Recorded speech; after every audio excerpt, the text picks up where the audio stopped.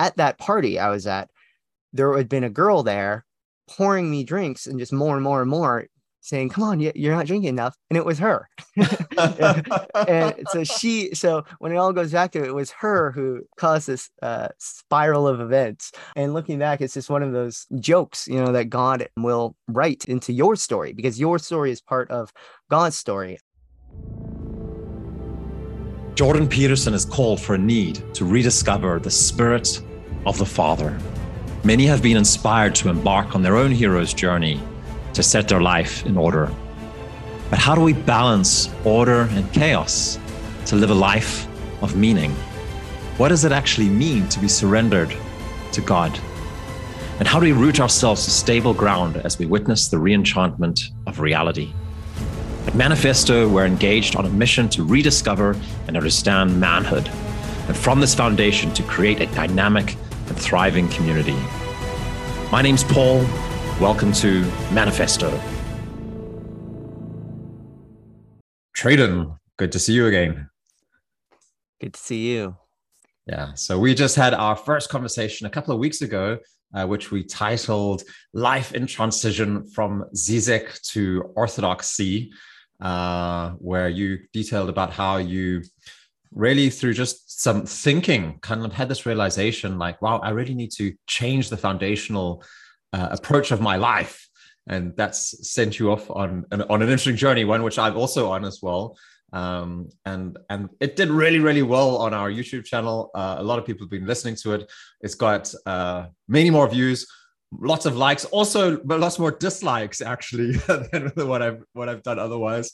I guess we have some Zizek fans out there who didn't appreciate that he wasn't the highest of the high of knowledge for you. Or something like that. But I thought we'd do a follow-up conversation and dive a little bit more into some of the things that we opened up there and understand a little bit more how it is that this is impacting your life, how you're dealing with some of the challenges and whatever it is that's coming up as well, and get to know you a little bit more, because I thoroughly enjoyed the conversation as well. And I think for me, the starting point has been, so I'm also part of something called the St. Paisios Brotherhood, which is an organization over in the United States, but they have members from all across the world. It's just for Orthodox men. And it seems like there's this massive influx of young men, especially, coming into the Orthodox faith at the moment. Do you have an idea why that is? Do you have any thoughts or reflections on what it is that's causing that? I would guess that it is a desire for some sort of tradition, for some sort of an order, and something that is it feels separate and sacred in comparison to the world today and our secular culture, where there is no more sacred anymore. I mean, you can find anything you want online. Nothing is rare. Nothing is inaccessible. Increasingly, there's far fewer taboos, or maybe they're shifting. The taboos are shifting, but stuff that we used to say, or that would be basically limited to the most intimate parts of your life, whether that be sexual or whatever else, these are all in the open now. But the reality is that this sort of liberation, quote unquote, that modern culture, secular culture, not only allows, but it forces it on people. It's like an imperative to enjoy, to be free. Glorifies, right? Encourages. Glorifies. Yes, it encourages. But that doesn't, I think many young men are finding out that this doesn't create any lasting sense of meaning. You find meaning in order, in structure, in working towards something that feels eternal. And I think that's what you find in the Orthodox Church in particular. I know that every other Christian denomination, so Catholic and Protestant, in Canada at least, they all lost members in the last decade. The only denomination to gain members in Canada was the Orthodox Church. And I think it's because the Orthodox Church is pretty, generally speaking, pretty uncompromisingly faithful to the tradition in a way that uh, it's in a way that the Catholic Church and the Protestant Church often isn't. So I think that the thing with Orthodoxy for young men is it provides a sense of tradition, of order, and I think perhaps most importantly is this idea of the sacred, of something eternal, of something beyond yourself to live for, beyond your base pleasures and desires, something eternal. So yeah. Yeah, I really like the way you kind of brought those two seemingly opposite things together, actually. I was just talking yesterday to two Orthodox priests who spoke about, with regard to prayer, about how it has this ordering function of kind of arranging the world in a way that brings, things just kind of snap into place. And it does that at some way by revealing the unknowableness of reality and the mystery of it and the wonder of it as well, this attitude of wonder, and where the scientific worldview that has become the default mainstream culture approach to life, it's just like what are the facts? And it's like Yeah. this approach that just breaks down as you kind of look closer and closer at the facts. They have this tendency to just disintegrate as well, right? So yeah, I mean, as you say, there's a lot of men who are doing this, and the Orthodox Church is growing. But I know where I live, there aren't that many Orthodox Christians around, and I'm guessing the same thing for you as well, living up there in Canada. So how has that been for you as a guy? Your family hasn't converted with you. I don't know if you have any close friends with you as well, but how has that been being in a very secular culture and stepping into an ancient worldview and faith system that you're now participating in? Well, it's been interesting for sure. I think one good thing is that my parish is overwhelmingly converts. And there's a lot of people near my age who are also interested in what I'm interested in, theology, philosophy, and just like so I think I joined a good parish in that respect. Um, I I really I wasn't baptized until I was already basically graduated from high school. There was a few months left, and I wasn't even going to school. I was doing everything online. So my experience, I haven't had too much experience as a Christian who actually engaged in the world. That may be providential in a way because I don't know how I would have faced up to the temptations, and with COVID. So I became a Christian during COVID. So there were no parties to go to or anything like that. So Mhm. so it was really that was really a time of introspection. For me, I was dealing with loneliness, uh and really I was just looking for something more than what I had, something something that I could dedicate my life to. And um, I really had no trouble um choosing orthodoxy over other forms of Christianity. Um not that I don't see there's not that there's no value in other forms of Christianity, but there is something um, really specific about orthodoxy, which I mentioned, which is like the tradition and this emphasis on the prayer rule and living the Orthodox life. This is something which gave me something to strive towards. It also added some element of struggle to my life, and it almost adds like a feeling of it almost makes your life a story, like a narrative in a way, where it's like you are climbing this ladder of divine ascent, as we call it in the tradition. And there is really something concrete and meaningful happening in every single moment of your life. And I think I've become more able to discern these moments where it's like, where you're being tested, or where you have to make a decision that will define who you are, at least for the time being. So I've really begun to notice stuff like that, and um, it's really, how do I say it? My life doesn't feel just basically mundane anymore, because now there's always that feeling that there is something bigger that I'm striving towards. Um, but I guess to answer your question, yeah, it wasn't too hard for me just because I was basically already isolated from the world because of COVID when I converted, and then now I'm out of high school, so I'm basically just, on my own doing my own thing now. Yeah.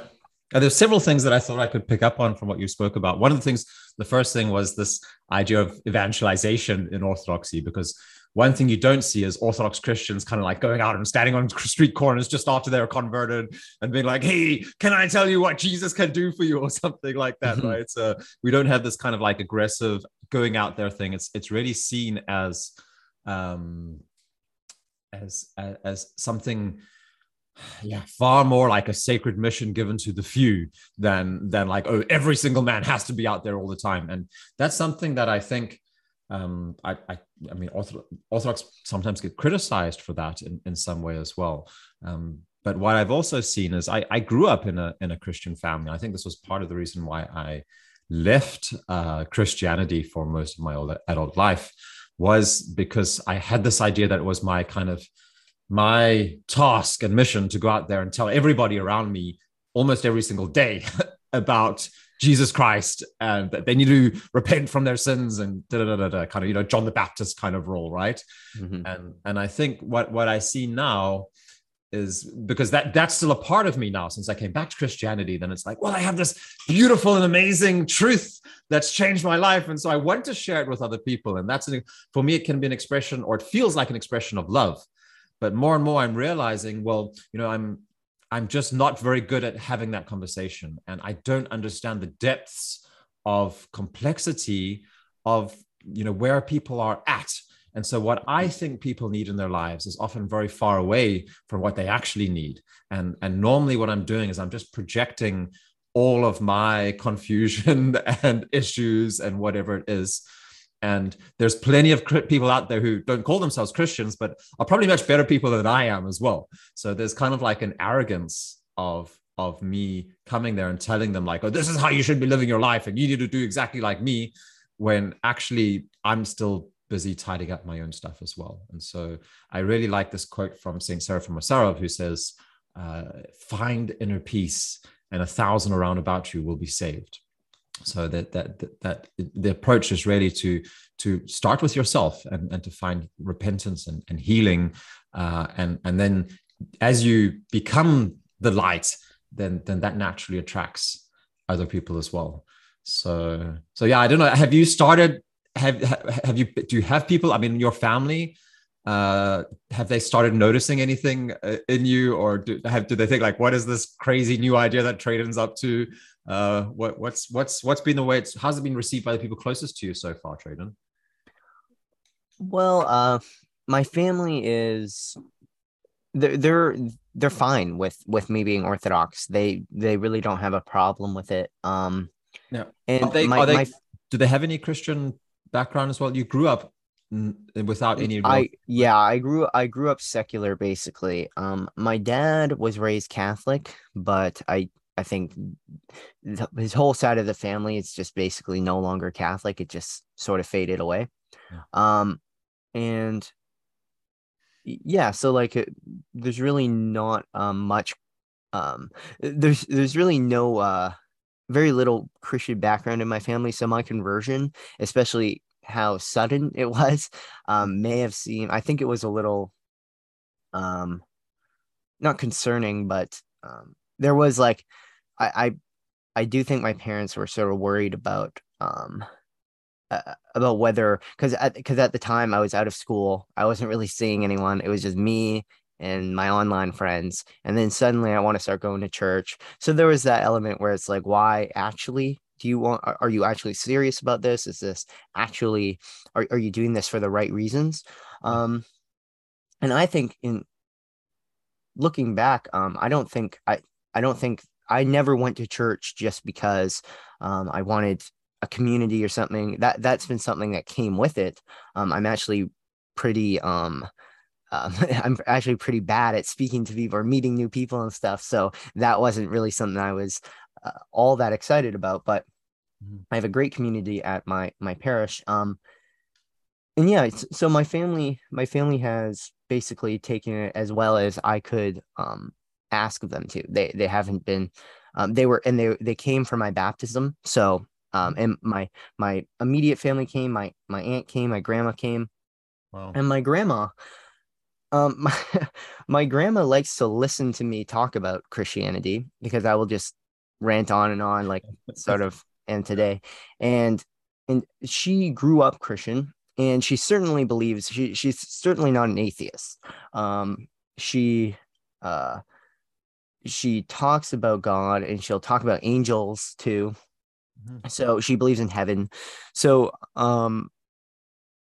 I think she's the type of person to not necessarily think too deeply about, like, she will believe in God and yet not require some sort of system to fit that belief within. But for me, I couldn't just believe in God. For me, it was either I'm accepting this whole system of atheism, naturalism, or I'm going full Christianity, and that's thank God what I did. Um, and but yeah, but with her, she's very open to talk about Christianity. And I sent her something about a Chinese prophecy dated to the year of Jesus's crucifixion. And she was and it talks about how the sins of the whole world have been put on one man. This is what a Chinese wise man said. And I posted on Twitter actually, and I got a lot of retweets for that. And everyone was trying to fact check it, but no one could actually really, no one could explain why it was false. So, Mhm. um, so she was pretty mind blown about that. But yeah, so my family's taking it well. My family is not necessarily that interested in Christianity, but for me, I I wouldn't try to push it on them because I just don't think that would work, as you say. Like, I think actually what Saint Seraphim says, one translation is find inner peace, another one is acquire the spirit, and you will convert thousands around you. And I think that's important because it's if you think you are going out converting people, that is pure pride because you do not convert anyone. That's something that I think Protestants do understand, where they talk about how it's the spirit who converts people. Yeah. It is the spirit who converts people. And just because God wants everyone to come to him, it doesn't necessarily mean the spirit is actively working in everyone's heart at every single moment of their lives, so that they're able to actually believe in God. I think if you actually look into your own life and just read conversion stories and stuff, it seems like there are certain moments in people's lives when the spirit is truly working in them in a specific way, pressing the question, and then they can choose right or wrong. This is something C.S. Lewis talks about, I believe.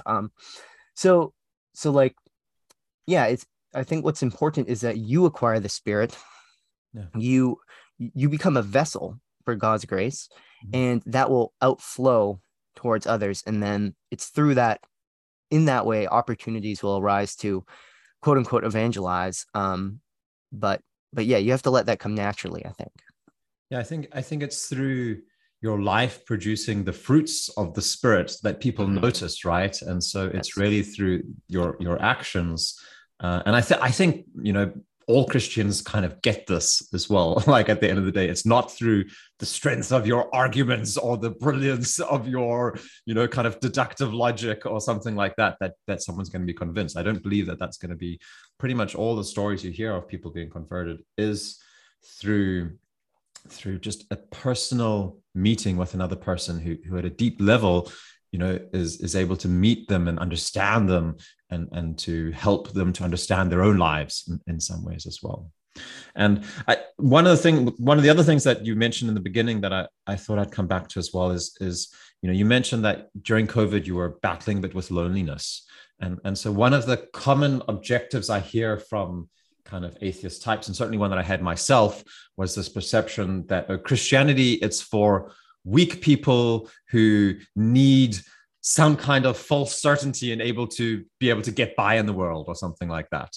And so they kind of grab onto something Hmm. which is unbelievable, but they just force themselves to believe it in order because they're so weak they wouldn't actually be able to stand firm in their own life without it or something like that. And I really get it why people have that perception, because at the end of the day, there's so many stories, for myself included, where I needed to get to a pretty low place in my life and for things to be really falling apart to be able to come to recognize the situation that I was in and my dependency on God. And I again, this is something I don't think can be convinced, but I think one of the things that can help, to for people to understand this is just how, human beings are inherently, not just very weak, but we're on a one-way direction to our physical bodies dying. Like, we have the ability to create the illusion of strength for some time, but I'm 41 years old, and I was just out playing badminton for the first time in like 2 years yesterday. And oh my word, my body just can't do what it used to be able to do. It's amazing how it struggles and how it's like developing, it's like things are just slowly breaking down in this physical plan.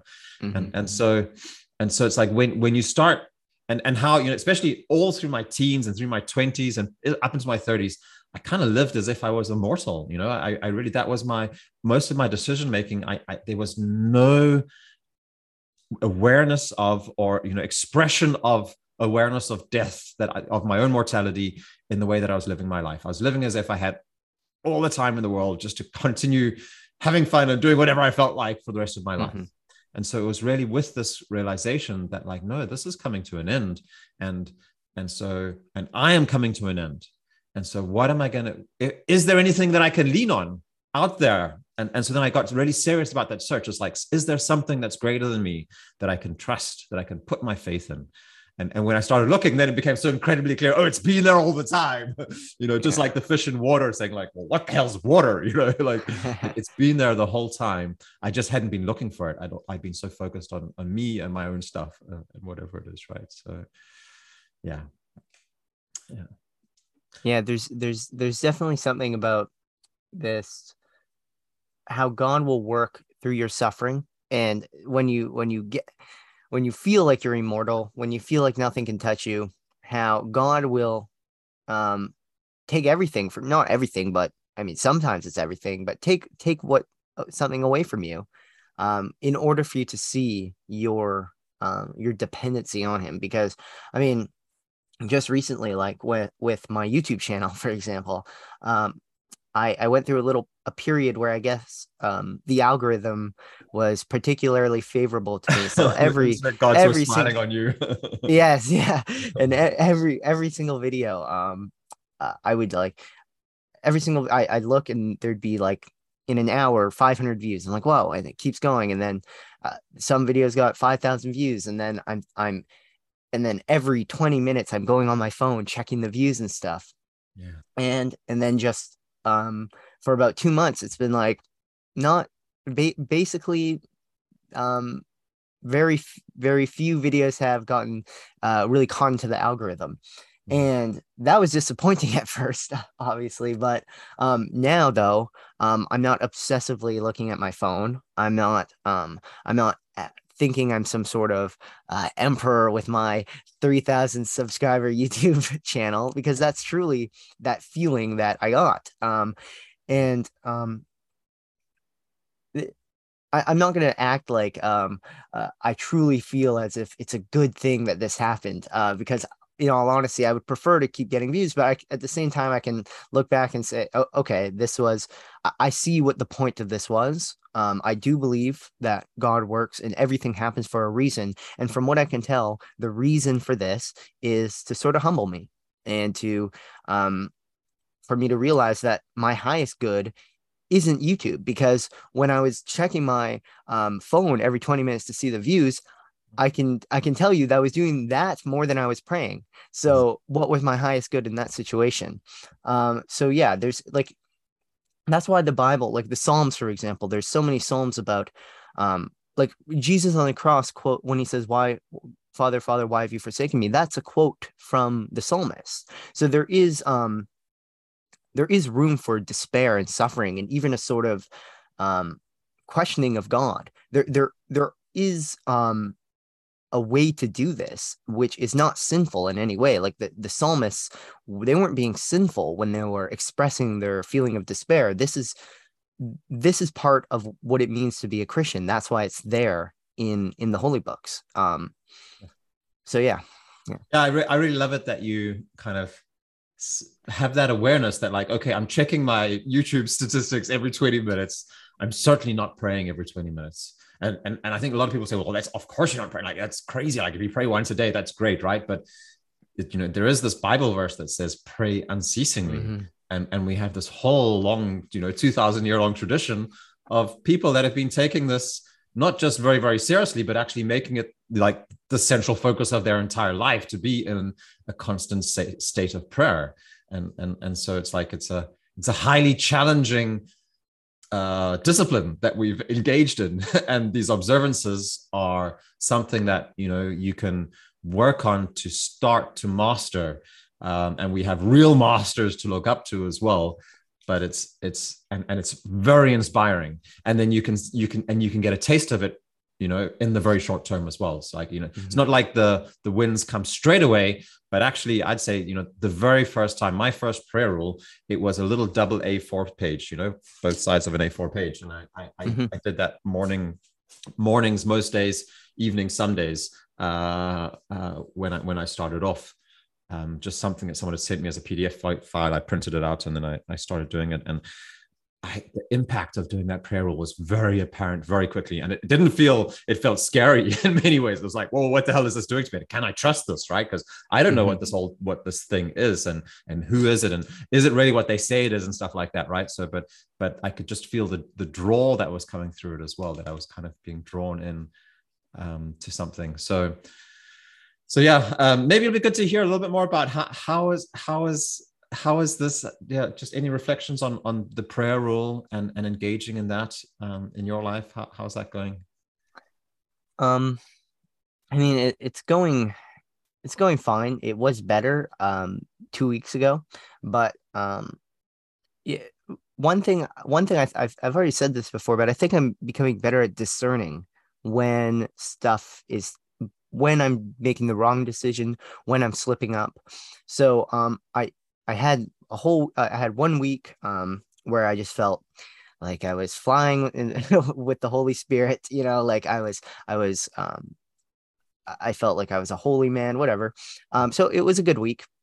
And then there was just little things I was doing that, um, like with my family, not helping out with something. And it was, for some reason, during that week, it was more in my consciousness every single time I was being lazy or something like that. And just slowly and slowly, I just became more and more, became harder and harder to pray, harder and harder to sit down and read the Bible. And and then it got to a point where I was just struggling to pray. And it's like, the difference between me a year ago and me now is that I knew this was happening. And in a way that makes you more culpable. It makes you more at fault, right? Because Jesus says,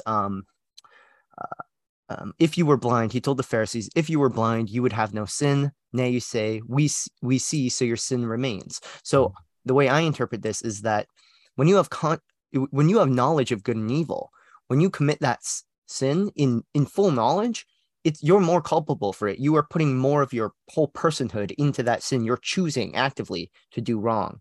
So even when it's relatively minor sins, when you have that consciousness of it, when you know you're turning away from God, there are real and true damaging effects to that. But generally speaking, my prayer rule, I actually, I do the prayer rule of that Saint Seraphim of Sarov, um, uh, he recommended people do. And he said, if you do this rule every day, once in the morning, once in the evening, the grace of God will not depart from you. 3 Our Fathers, 3 Hail Marys. That's it. And then I do additional stuff on top of that. So I pray for other people, and then I'll do every now and then I'll do an akathist. I have additional prayers that I read. I actually every evening I have a Orthodox evening prayer Discord server. So 5 or 6 of us will get together and do a prayers. Takes like 10-15 minutes. We're going through the whole book of Psalms right now, so one psalm a night. So that's basically what I do. The thing I tried to do the prayer, and I did for a long time. I did a prayer rule where the actual prayers that I do consistently every night were like 15-20 minutes long. And the problem was I was having trouble doing that every night. And when I felt like I couldn't sit down and just stand and do it for 15 minutes, I would just not do it at all. But with this evening prayer of Saint Seraphim, I can do it every single evening. And there's a sort of routine and a sort of consistency to it where it's like, even if I don't feel like praying, I can spend 2 minutes to do this prayer. And then if I feel like doing more, which occasionally often happens, I'll do more, right? So I think there's something to say about routine and consistency, because what God wants, well, I think last thing I'll say on this is when people are new converts, they will, I experience this. You will experience the grace of God in a way you never have before, and you will want to pray, and you will be good at praying, and you'll do it for a long time even, and then that will slowly fade away. So the way I've been told that this works is that is God's grace working through you. But the goal of an Orthodox spirituality is the synergy of your will and God. It's not supposed to just be God working in you. It's supposed to be you working with God who is working in you. So the reason why routine is important is because when you pray, even when you don't want to, you are submitting your will to God. You are conquering your base passions, your desire to be lazy and just watch or play video games instead of do your prayer rule or stay up till 2 a.m. You are conquering those, and your will is becoming more and more involved. So I think the goal of the Christian life is to unite your will with God and to have you be active in this relationship and not just God working in you. Yeah. And especially it's the parts of your will that have actually been formed and shaped by that which is not God, right? And so when we've been participating in, destructive self-sabotaging behavior and doing all kinds of things that haven't been serving us. So, when you talk about that, I think that synergy image is such a great one, because it just shows that, what you are becomes far bigger and more unique when you're actually participating in God. So, I actually just had some long conversations with a guy who comes from a Hindu tradition, and for him, it's very much kind of like what you are is just this little drop of the ocean, and sometimes the little drops like jump up and think of themselves as separate, but what they actually want to do is just to go back down inside the ocean. And that's not at all the Christian view, even though we can understand that, and it reveals a part of the truth. And there's a beautiful truth in being a part of, this great ocean of being. And that is one way of looking at things. And the other way of looking at things, there's something incredibly, every single individual human being is created in the image of God, and is a perfectly unique representation of that in their own way, with all of their own talents. And so what you start seeing as you give up your own will to God, or what seems to be your own will, it's actually, you see, well, you've actually been participating in the will of demons, and those demonic influences are just boring, silly, stupid caricatures of ignorant, wasteful behavior, actually. And they all go down the exact same path. There's like, a couple of little different boxes that you could go into, but they're all very, very meaningless and very predictable.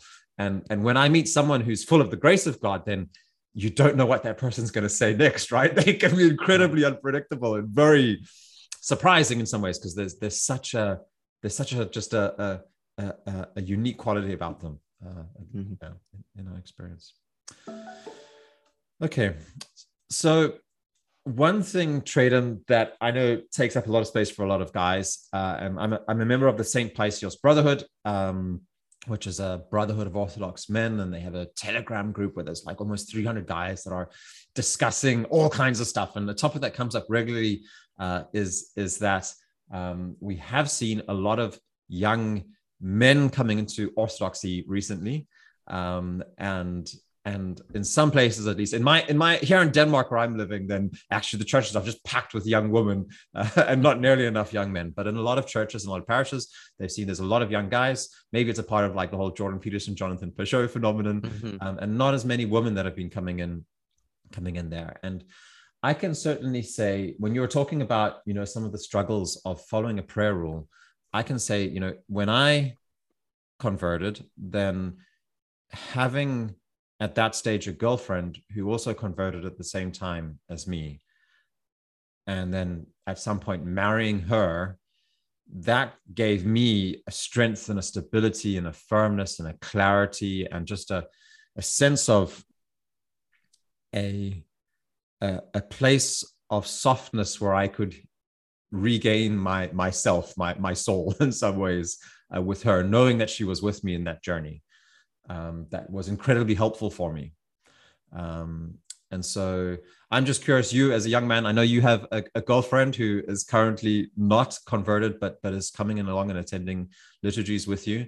What are your thoughts about your relationship and how to handle, just as a young man with probably a strong libido as young men have, and you're needing to integrate this into a life as an Orthodox Christian?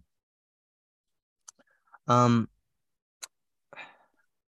would say that you need really I needed I needed her to start coming to liturgy with me and to pray with me, because she'll pray with me even though she's quite open about how at the moment she does not believe in God. And I'm like, that's okay. I mean, just ask. That's why I told her. I just said, say, God, if you exist, reveal yourself to me.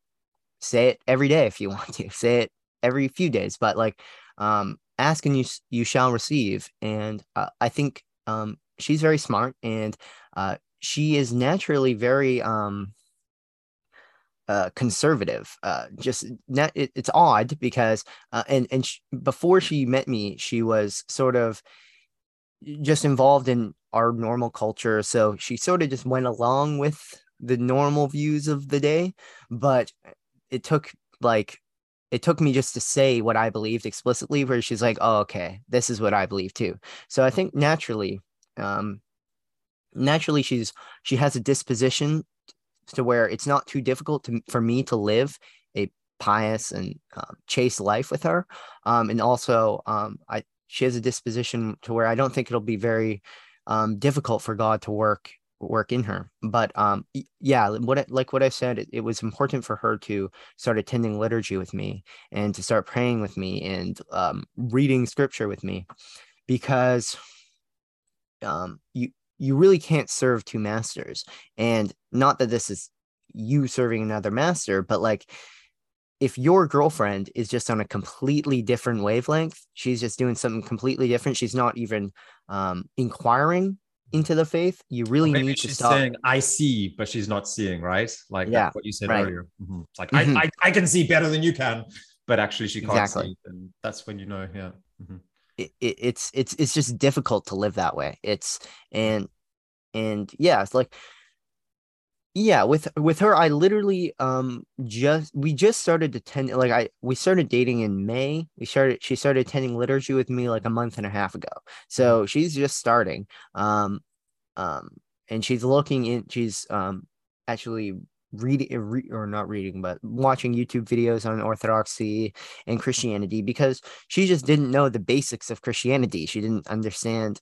She knew Jesus was crucified.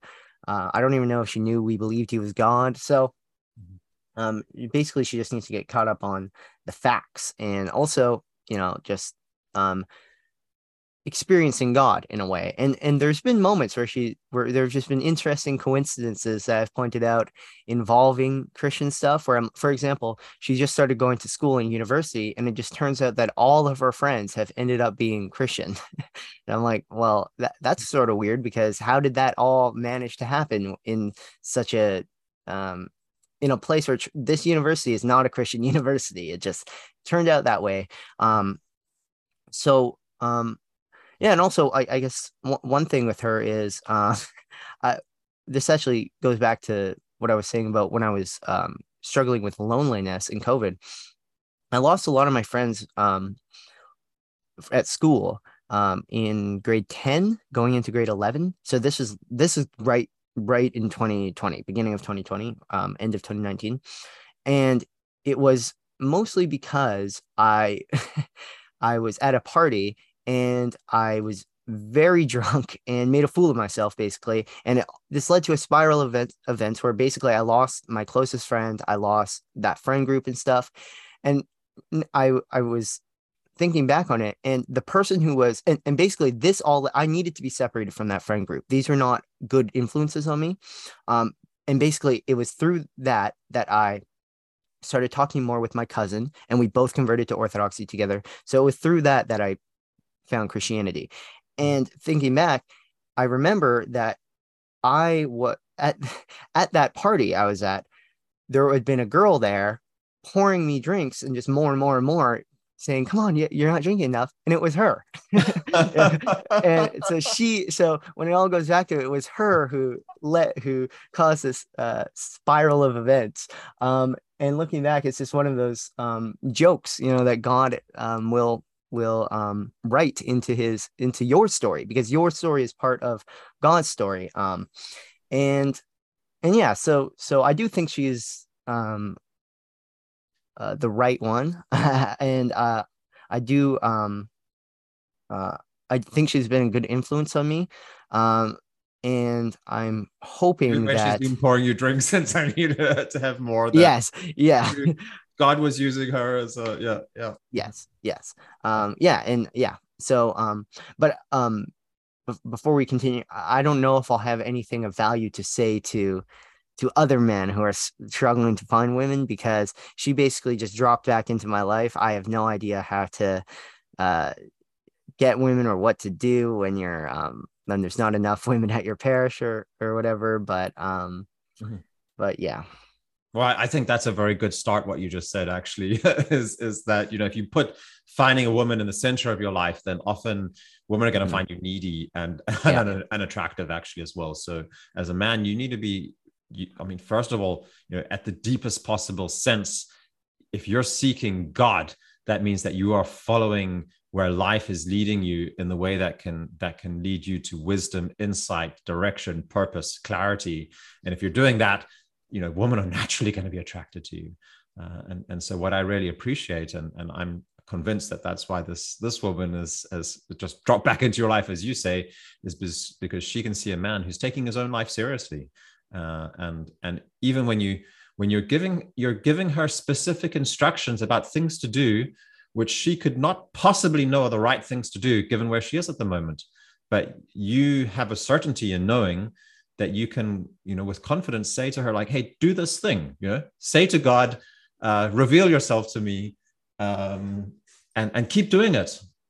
That takes confidence. And you're not doing that as a way of trying to manipulate her to get her to join in your belief system so that then you can, ensnare her in your kind of thing. But you're doing it as something that okay, well, if you see something in me, then this is where I have it from, and I want to share it with you. And if we're going to create a life together, then this is going to be the foundation of it. And it's a good foundation. It's a tried and tested and proven foundation as well, that's worked for centuries. And even scientifically, statistics will show, like, Orthodox marriages, they're strong marriages. Of course they're not infallible, but they are strong marriages. And so that's a good foundation for a relationship with a woman, that I think is good. So yeah, I think that was very good advice, a good story for people to be inspired by as well. So good. Okay, Trainon, the last topic I want to go into before we round up is so these two Orthodox priests I was talking to yesterday, they said when they were busy studying, they're up in their 50s, 60s even, I think. And when they were studying in seminary, then they said, like, if a book came out in English within the world of Orthodoxy, some kind of new translation or new information about Orthodoxy, it's like, then they bought it straight away, because there was just so little. There was almost nothing available. And today we're in this situation where we're just awash with, certainly new books coming out all the time, but the online world is even more varied, and there's just so much out there about like, okay, how do you get into orthodoxy? Well, you from Twitter and Instagram channels and YouTube channels and various websites and stuff like that. There's no end to all kinds of things. So what's been your experience in navigating the orthosphere online? It has been, I would say, an overwhelmingly positive experience. But there are downsides to the fact, as you were saying, that now basically anything you want, you can find online.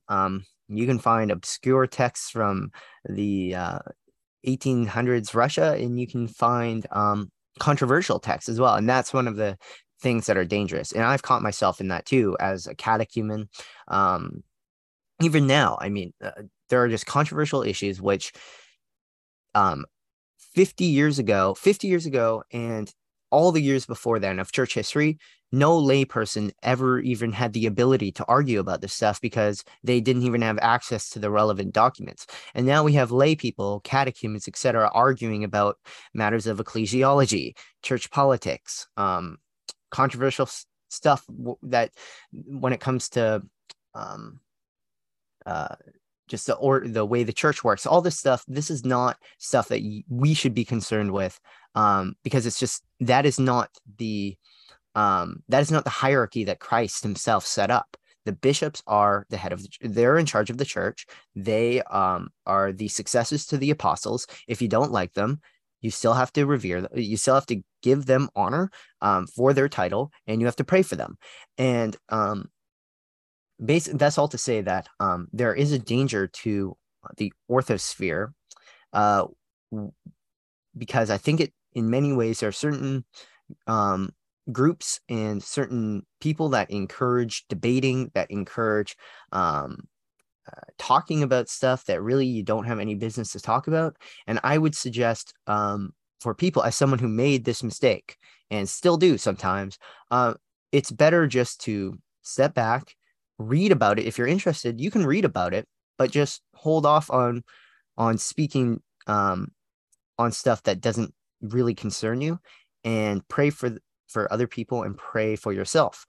Cultivate your spiritual life before you get into this more controversial stuff. But all that said, there's so much now. With all of that, I think that the way in which orthodoxy is so accessible, there are overwhelmingly more positives to it. And there's so much you can learn. There's so much stuff that previous generations had no access to that you can read. There's so many brilliant people online that you can watch. And really, I would one person I would suggest for people to watch is Seraphim Hamilton. I mentioned him in the last interview we did. He is, in my opinion, the greatest theologian on the internet right now. I think if he pursues theology in the way it seems like he's going to, he will be someone very significant in the history of the church. I truly believe that. But there's just so many people you can watch, and you can find your favorite person. And so I would say that it is very, very good that everything about orthodoxy is accessible now. I think it's there are some negatives to it. There are some downsides, but I think the fact that orthodoxy is so special and has an appeal to it, and when you actually learn about it, the more you learn about it, the more you realize the richness, the infinite depth it has. That I think the fact that there's so much out there to read, that is just making it easier for everyone of all walks of life to discover. So I think it's a very good thing. And I mean, I found orthodoxy through the internet. So I owe people like Jonathan Pageau, like Jay Dyer, like Seraphim, all these people, they were part of my journey to orthodoxy, and I'm very grateful for them. And I know you're wanting to talk more about orthodoxy on your channel. I'm wanting to do that as well. I actually have I have two priests at my parish. One is very, very well read on philosophy and theology, and he's helping me out with my scripts and stuff. So I'm going to be starting to make more theological videos. I think I'm going to focus on 20th century Orthodox theology, because there's very little videos on that. but yeah, there's high demand for stuff that I think if you feel like you have a calling to it and you have some general guidance and a blessing of your priest, I think you should go for it. As long as you are not neglecting your spiritual life, you aren't causing controversy when it's completely unnecessary to. But yeah. I just add to that, get the blessing of your priest as well. Ask him, Mm-hmm. ask him for a Yeah. blessing. I've started so many new things up in my work life and in my personal life without asking for my blessing of my priest. And then actually something happened. Part of this change was just about, what's it now, 4 months ago, is that my wife had a conversation with the priest, and then we'd been trying for over a year to have a second child. And then she almost by coincidence came to realize, like, oh, I haven't asked the blessing of our priest. And so she said, like, can I have your blessing? And so then he yes, of course. And he gave a blessing for her. And 2 days later she was pregnant. Wow. So that just was just like a reminder for me. It's like, when I set out to do things, there's just so many blind spots. And it's also the pattern of King David, right? Is that he, when he did something, that this was what you really just see again and again and again in his life, is that he first went to God before he engaged in, big, wars or conflicts or whatever it is, right? He got that blessing. So I think that's a very important aspect to do. It's like, we're used to just this individualist thing. And as you said, like when you engage in the church, and there is church politics in Orthodoxy, Orthodox churches are certainly not perfect. There's all kinds of trouble and stuff in there. For me, one of the biggest blessings I've had in my Orthodox life is having a priest who I've severely disagreed with in very, very concrete terms, and decided, okay, well, I'm just going to submit to this. Even though I think it's destructive and stupid and irritating and wrong, I'm just going to say, well, that's not my decision to make, And so I'm going to express my disagreement to him, but I'm also going to just submit to him. And that was an incredibly valuable thing of giving up. And Saint Paisios, I've been reading his life as well, talks about how he was sometimes working under an elder monk who was, just completely unreasonable and absolutely unjust, and terrible leader, and how he just went as far as possible and even further many times in order to submit his will to this guy, and not to take responsibility onto himself, even for things that were very, very clearly the fault of his oversight or something like that. Mm-hmm. So I think that's great.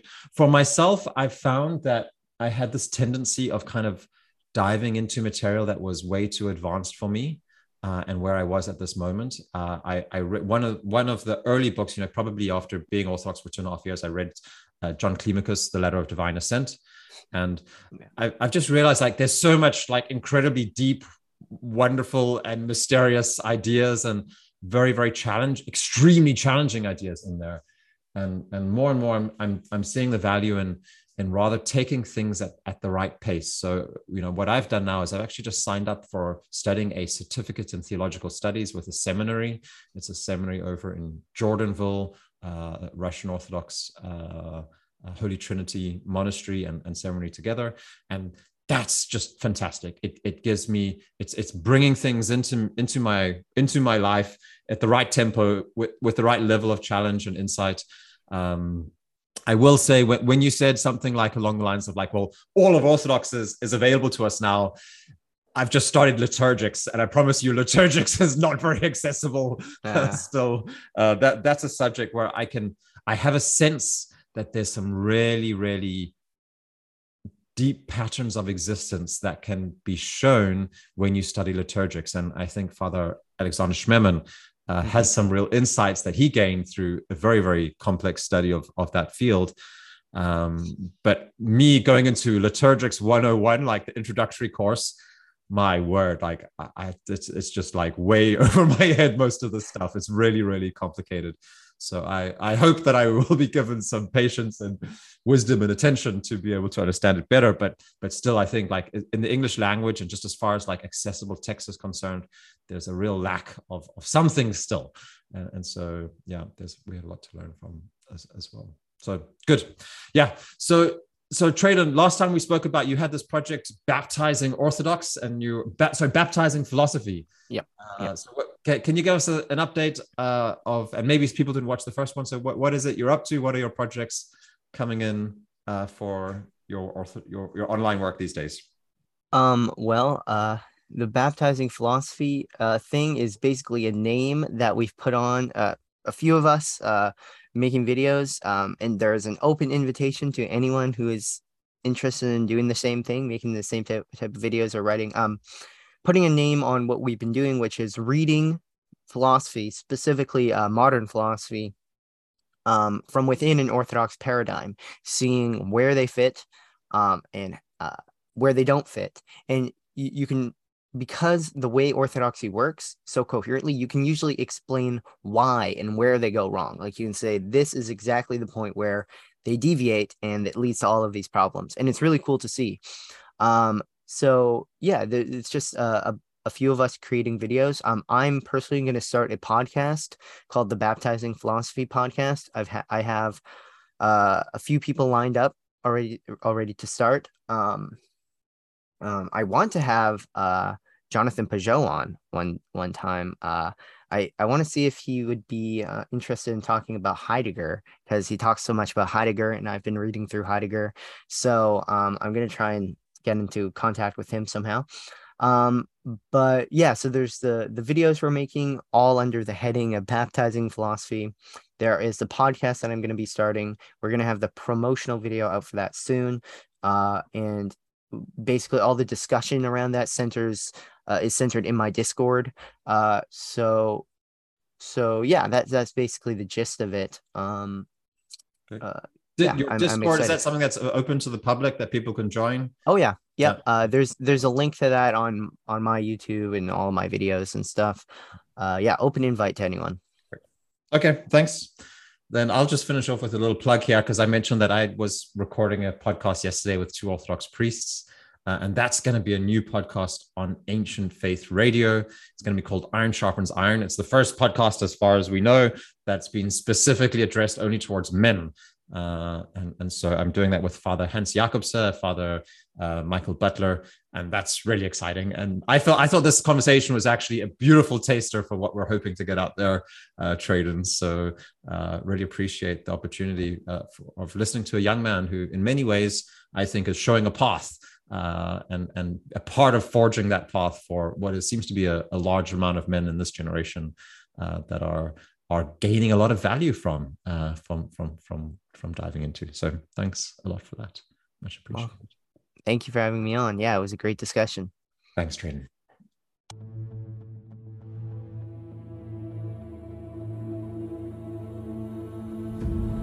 You've been listening to Conversations on Masculinity with Manifesto. We enjoy good discussions, but far more importantly, we are a real community with plenty of opportunities for you to engage online and in person. So check out our website on manifesto.com to learn more. And if you enjoyed the content here, then please share this podcast with a friend. Thanks.